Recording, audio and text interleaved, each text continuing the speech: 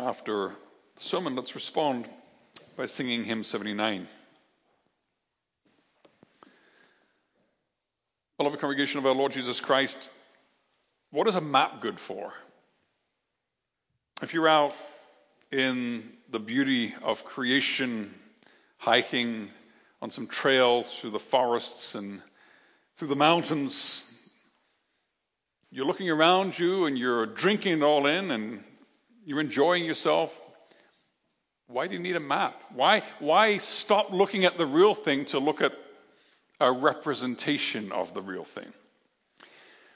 Well, those of you who like getting out and exploring new places, I think you can appreciate that a map can be very useful. A map, for instance, can show us the big picture. We're just hiking up a mountain. We have no idea, for instance, maybe how this mountain is connected to other mountains. Or if we're walking along a little stream, we have no idea how that connects to a larger body of water and to some lakes and maybe a waterfall down there. The map gives us the big picture. And it can help us plan where we're going to be walking. And sometimes a map tells us about treasures that we would never see. We may just walk right by this cave, which has wonderful treasures, maybe some ancient cave drawings or whatever. We just walk right by it. But if we got the map, it says, hey, if you're in this area, take a look. There's some really neat things in this cave.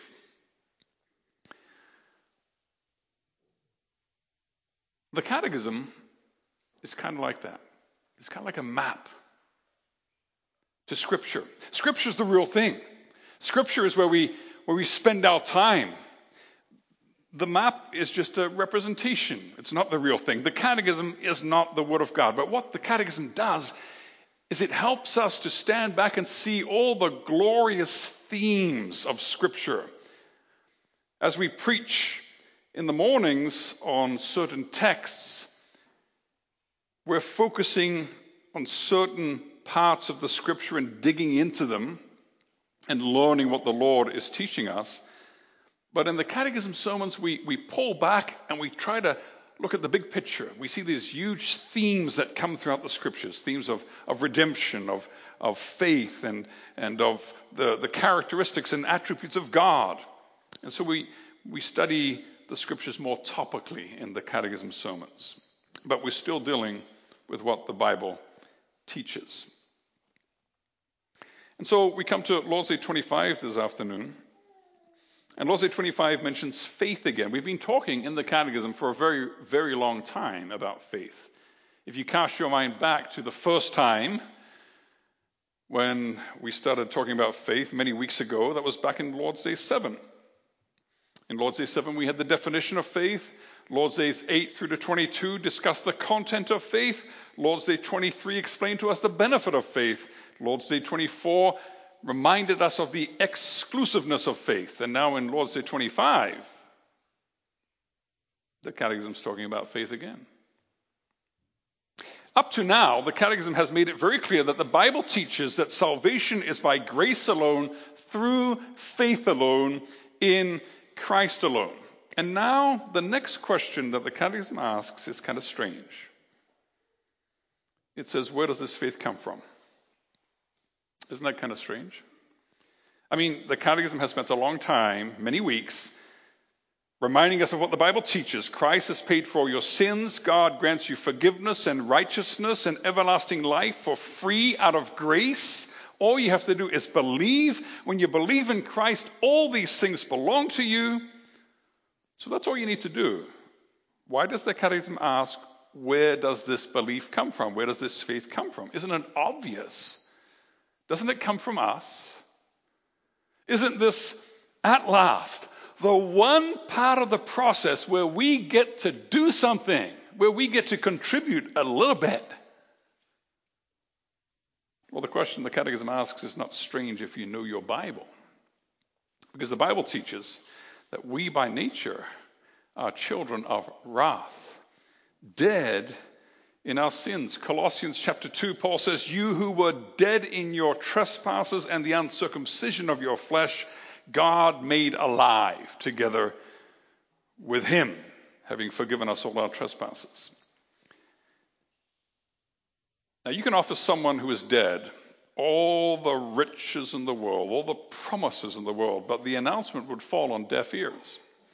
And that's how radical our situation is by nature. We are totally incapable as fallen sinners of reaching forth a hand to take hold of all the blessings that God offers us in Christ. Because by nature we are in a state of spiritual death. What is more, not only are we incapable of accepting the promises, we also don't want to. A fallen sinner has no desire for God. Remember Adam and Eve after the fall? When they heard the sound of the Lord in the garden, they ran the other way. That's the only reaction a sinner can have before a holy God. Now, the message of the cross, says Paul to the Corinthians, is foolishness to those who are perishing. The natural person, he says to the Corinthians again, does not accept the things of the Spirit of God, for they are folly to him. He is not able to understand them because they are spiritually discerned. That's our problem as sinners. Now you understand why the question of Lord's Day 25 is not so strange after all. It's vitally important. If the only way to be saved is to be in Christ, if the only way to be in Christ is I'm engrafted into him by faith, then I need to know, where do I get that faith? Because faith is a treasure. Faith is the difference between life and death. Faith is the difference between heaven and hell, eternal joy, everlasting punishment. Where can I get this faith? And the answer from Scripture is that it's a gift. It's grace. Paul writes to the Ephesians, by grace you have been saved through faith, and this is not your own doing, it is a gift of God. And specifically, a gift from God, the Holy Spirit. He works it in our hearts. He works it in our hearts.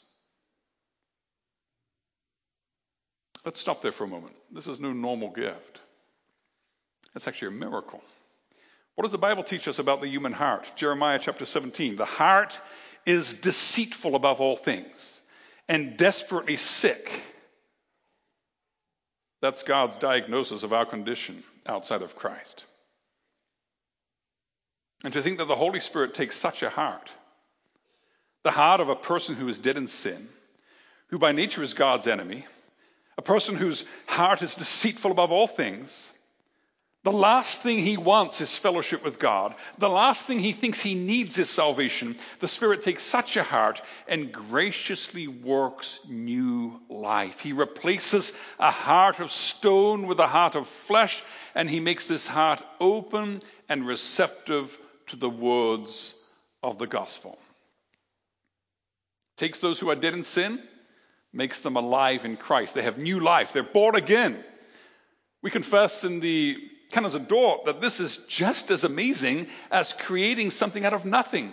Just as amazing as the work of creation is the work of regeneration, raising a dead person to life. It's kind of what's happening when the Holy Spirit changes a dead heart into a heart which is regenerated.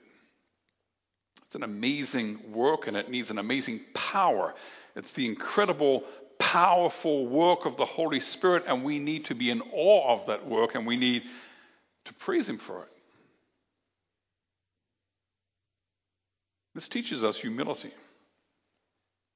If we understand what God the Holy Spirit has done to our hearts, he's worked that miracle in our hearts, and it becomes us to be humble. You know what the Apostle Paul says to the church? He says, what do you have which you have not received?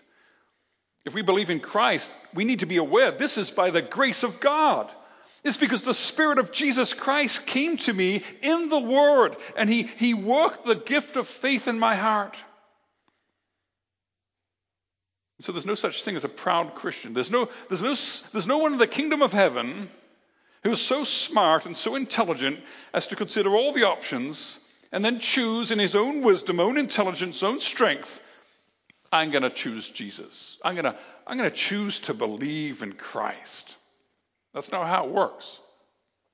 God's kingdom, on the contrary, is full of people who say, I was lost, but now I'm found. I was blind, but now I see. 'Twas grace that brought me safe thus far, and grace will bring me home.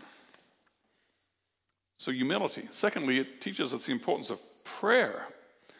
Beloved, there's no recipe for bringing people to faith. There's no 10-step marketing plan to turn people into new believers. If we're witnessing to people in our neighborhood, at work, at school, if we're involved in outreach, if we as a church are involved in mission, either far away or close by, we need to make prayer a cornerstone of our evangelism. We need to pray for our neighbors, for our family who aren't believers, for our co-workers.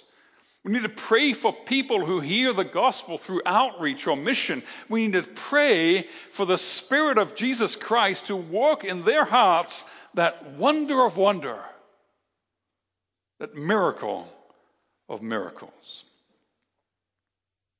But we need to pray for our children too. There's no recipe. There's no recipe for bringing up covenant children. It's not an automatic logical progression from Christian school to catechism to graduating from grade 12 to doing profession of faith. No, it's not the way it works. Our children are conceived and born in sin.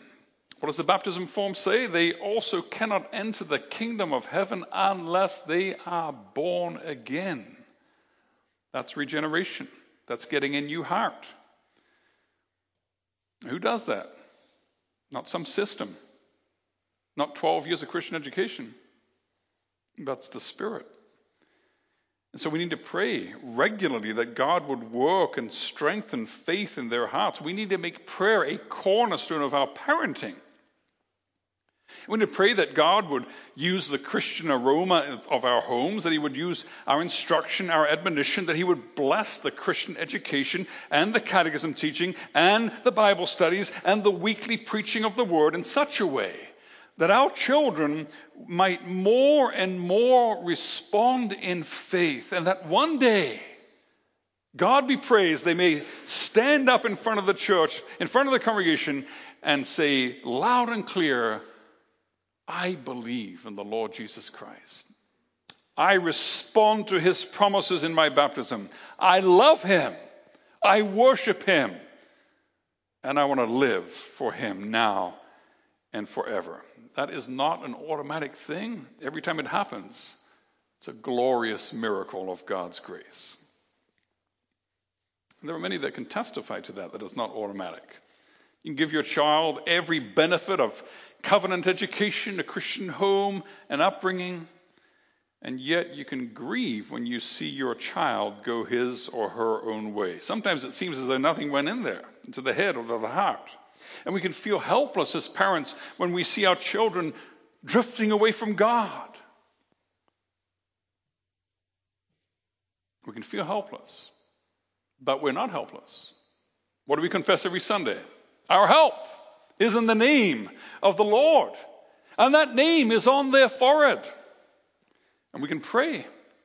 We can pray to him. It's never wasted time to get on our knees yet again and intercede for our children and pray that God would graciously give the gift of repentance and faith. Baptism is what some of the old writers call a pleading ground. We can say, Lord, look at my son, look at my daughter. You put your name on his head. And for the sake of your name, call my child back to the way. He's a God who works miracles. Well, we know where faith comes from. The Holy Spirit works it in our hearts. But how? Well, we confess that the Bible teaches that he works it in our hearts by the preaching of the gospel and strengthens it by the use of the sacraments. Now, that's pretty radical. The Holy Spirit works faith in our hearts by the preaching of the gospel. Really? We're living in a time when the preaching of the gospel is under a lot of stress. We're living in a time when people expect all kinds of fireworks and neat sound effects and visual effects.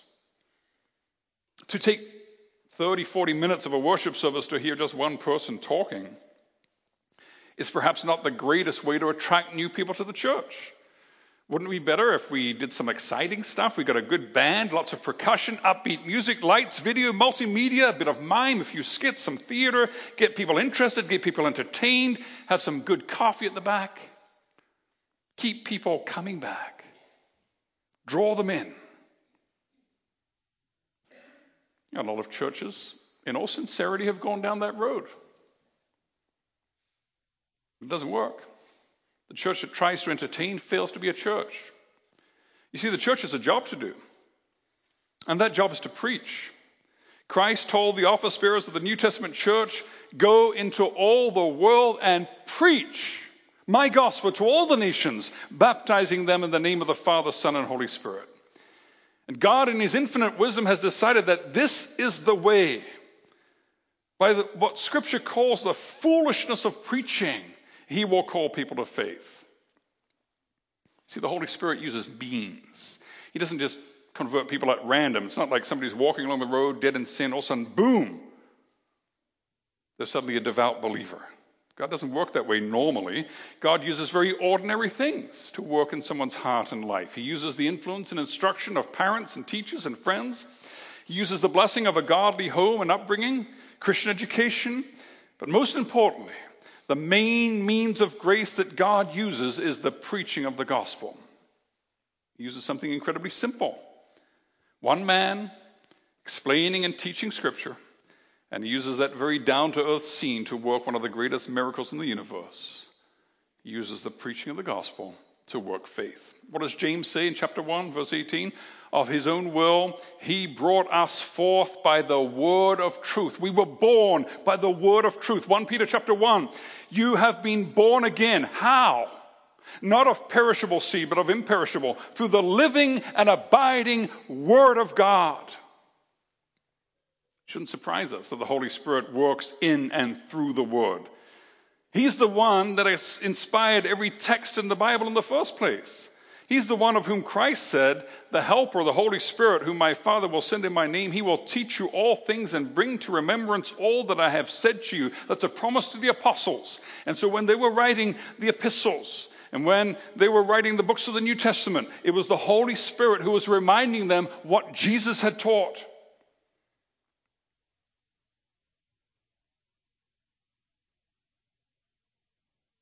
And that's what he did. The Holy Spirit didn't draw attention to himself. The Holy Spirit points to Jesus, reminds the apostles in the church of what Jesus said and taught. And at Pentecost, the disciples were filled with the Holy Spirit. And what happened? What was the consequence when they were filled with the Holy Spirit? There in Acts chapter 4, verse 31.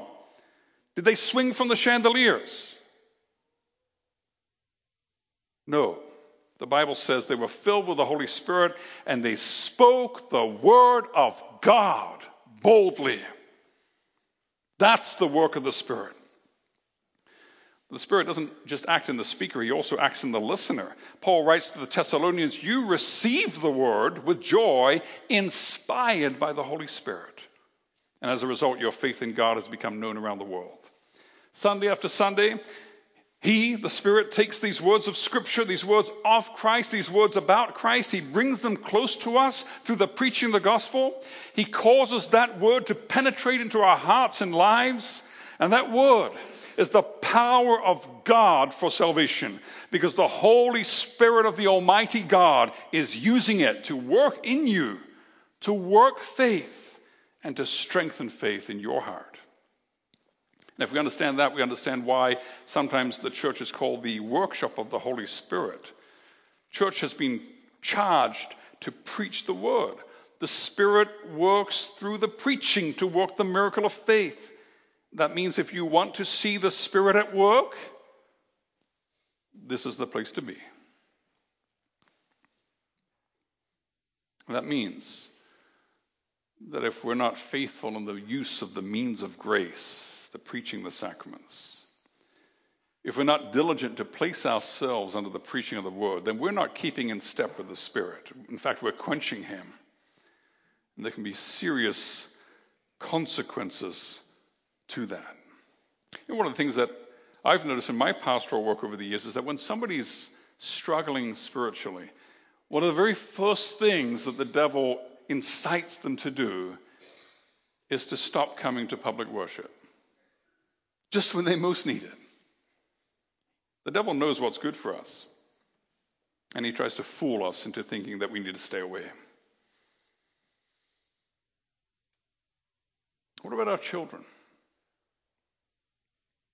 We need to encourage our children to be in corporate worship as soon as possible.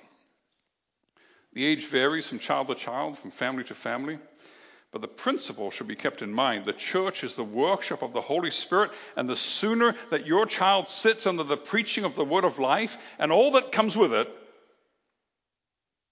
the sooner your child experiences all of this, the better.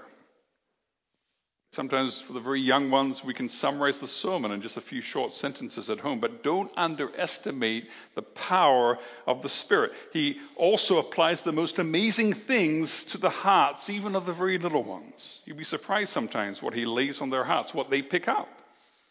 And we can help prepare their hearts to be fertile soil for the gospel by showing a joy in going up to worship, by speaking of the importance of worship and preaching to our children, and by explaining to them the miracle that the Spirit works through the preaching of the gospel.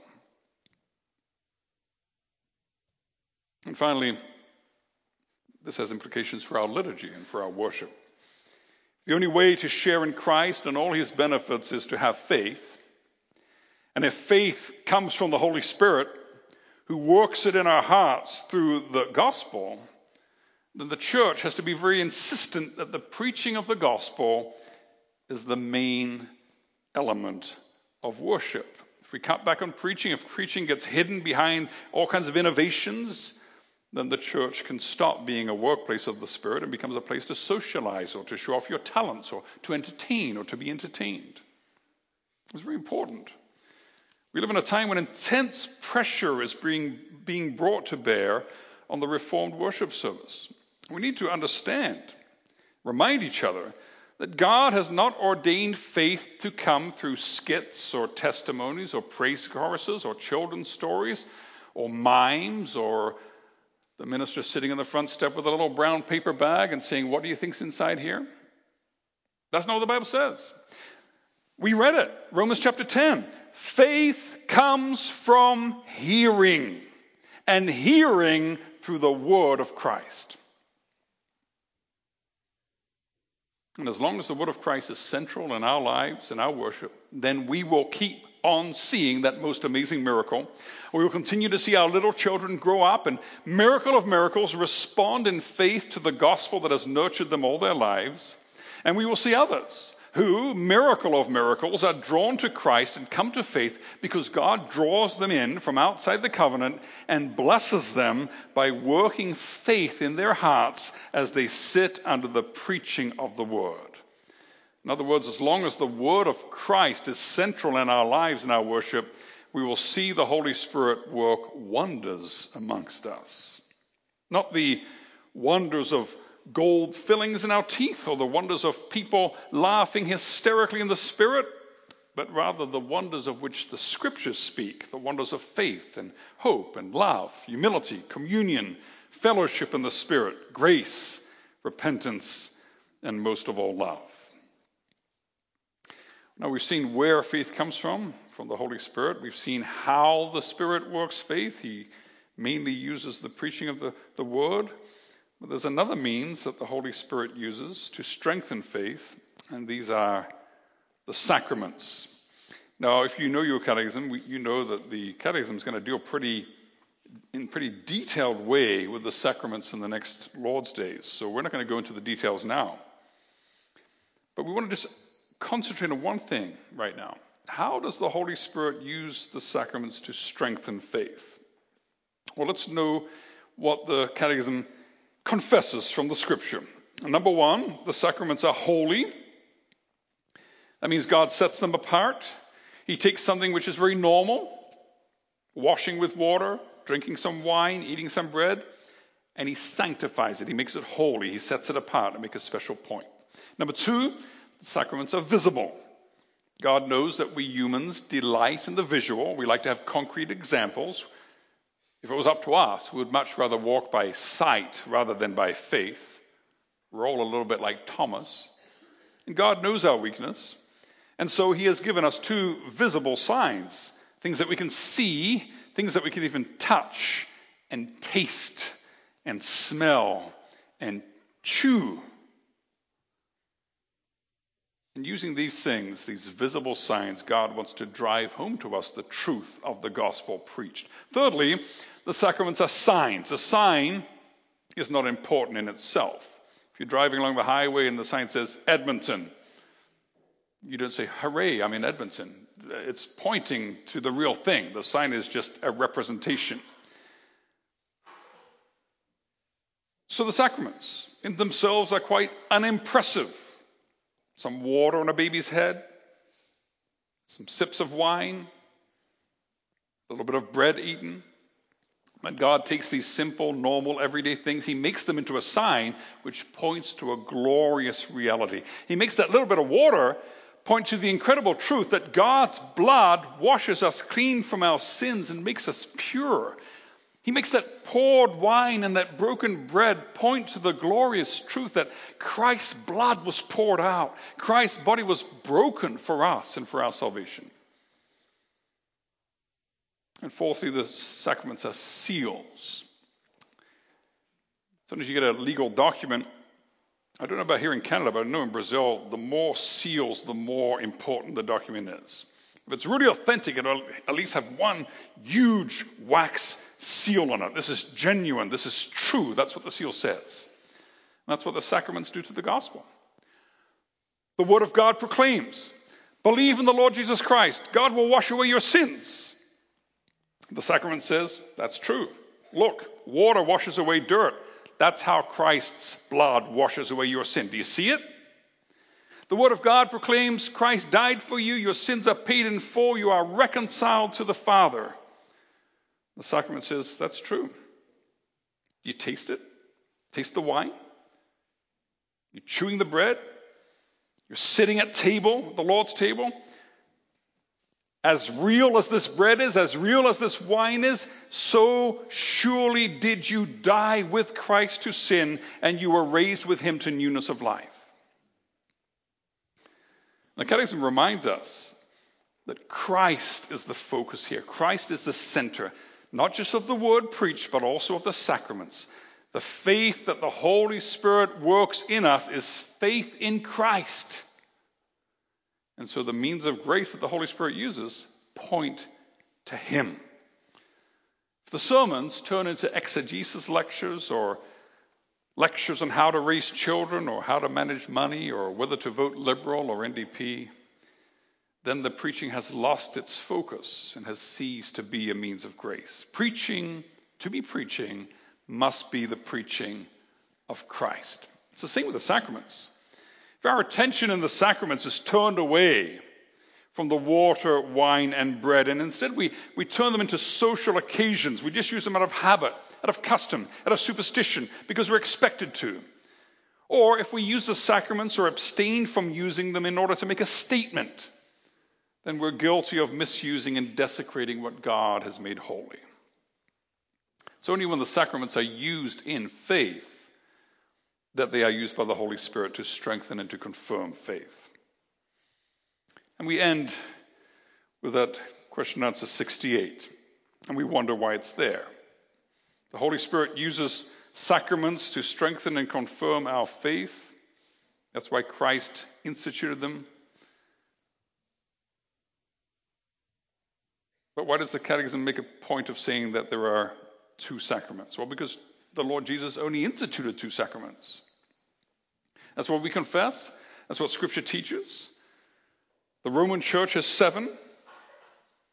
And we may think, well, okay, that was a discussion that happened about half a millennium ago. Do we still have to keep confessing and talking about it?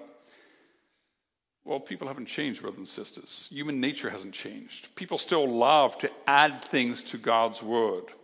And one of the ways that we're adding to it, in our days too, is on insisting on more signs than Christ has instituted. Happened back in the time of the Reformation, still happening today. There are many churches around the world where you're not a real Christian unless you speak in tongues. That's an extra sign. It's not what Christ instituted. It's one that the church has added, just like the Roman church did. So many churches today add extra signs. A few decades ago, there was this craze that swept through the Christian world, the Toronto blessing, and the basic idea was that God was only working in the congregation if people would get slain in the Spirit. That's a sign that God's there. People fall down in the Spirit. That's not what the Bible teaches. So let's stick to what the Lord Jesus has instituted and commanded. Go and preach and baptize, he said. Do this in remembrance of me, he said. God has given us the word. God has given us the signs and seals of this word in the holy sacraments. Both word and sacraments, when administered faithfully, are sure signs that God is surely at work among us. When the word and the sacraments point to Christ and to him alone, then miracles happen. Then miracles will keep happening. In this church, the miracle of faith and repentance worked in the heart. The miracle of faith in Christ confirmed and strengthened week after week. The miracle of those who by nature are dead in sin, being made alive in Christ and being united with him more and more through the work of God, the Holy Spirit. God says it. God shows it. So we need to listen and look and believe. Amen.